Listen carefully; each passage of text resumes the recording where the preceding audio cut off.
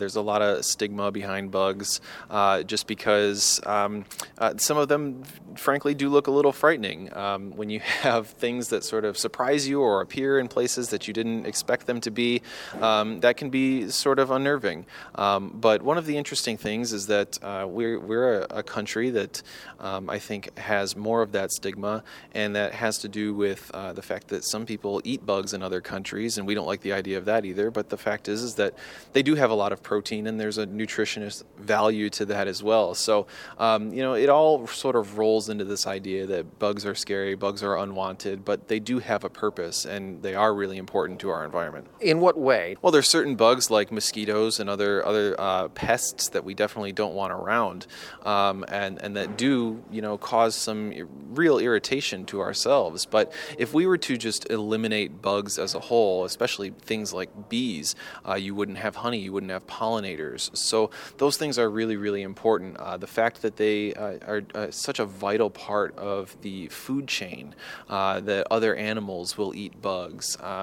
It could be a huge disruption if we were to just eliminate bugs. So we really do need to embrace the fact that they're part of our world. And knowing more about bugs, I think, might help people understand things like Zika virus, which is carried by a certain type of mosquito, and the bees, which have been in the news because their population has been dwindling of late. I'm not sure if it's coming back yet, but an exhibit like this, do you think, might help enlighten people about bugs and the role that they play?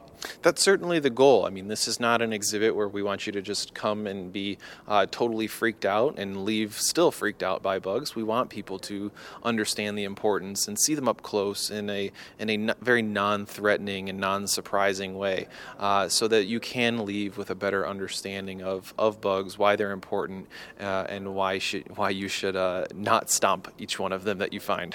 Especially these mealworms that are on display here. They're actually moving right now, but that's just one stage of a bug's life. Yeah, that's right. So those are larvae, and traditionally a lot of insects will start off in this larval stage where they act as decomposers. They're taking vegetation and other types of matter that are just maybe laying around on the forest floor, and they will break it down and recycle those nutrients back into the earth.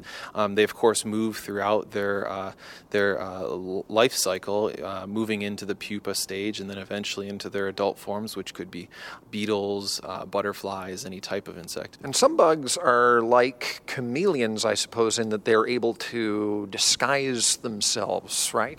That's another really amazing part of this, is you see them now much larger and sort of standing out behind a different type of background, but these bugs really can hide amongst leaves, flowers, even our own homes and environments. Is there a hands-on component at all? I mean, do kids or people actually get to touch bugs? So we, of course, have some cockroaches here at the Science Center, but these are large Madagascar hissing cockroaches. These aren't things that you would find in your home sort of running rampant, but these are tropical species that are really beautiful and slow-moving, which is a little less threatening.